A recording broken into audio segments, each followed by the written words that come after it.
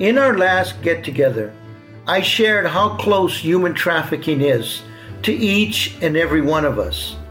Today, I want to discuss a common question I am asked about victims. I'm Carlos Patara. This is the Immigration Mastermind. Thanks for listening.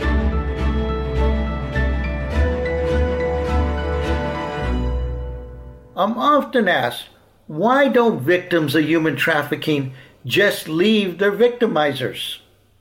Here's why. 1. They are locked up. Frequently, when victims leave the place they are kept, they are monitored and their movement is limited. 2. They don't know where they're at. Many of them do not know what city or country they're in, making escape impossible. 3. They've been beaten or raped for trying to leave. Even when no actual violence has taken place, traffickers use threats of violence, rape, and death against the victim, and worse, against the victim's family. 4. They distrust authorities. Victims often fear law enforcement and service providers who may arrest them, deport them, or hurt them. They may have had bad past experiences with law enforcement in their home country. 5. They're ashamed. This makes many of them reluctant to try and contact family or friends. 6. They are traumatized. Many feel their situation is hopeless. 7. They have bonded with the trafficker.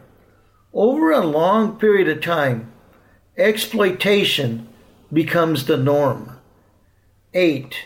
They may be addicted to drugs or alcohol, which sometimes traffickers supply to facilitate further dependency. 9. They don't know what help or if any help is available. 10. They have nowhere to go. Many feel rejection if they return home after being trafficked. If these 10 points anger you, and they should, and you'd like to do something, here's my advice. Look for a local agency trying to fight human trafficking. Volunteer your talents and time, because together we can win the war against modern-day slavery. Thanks for listening.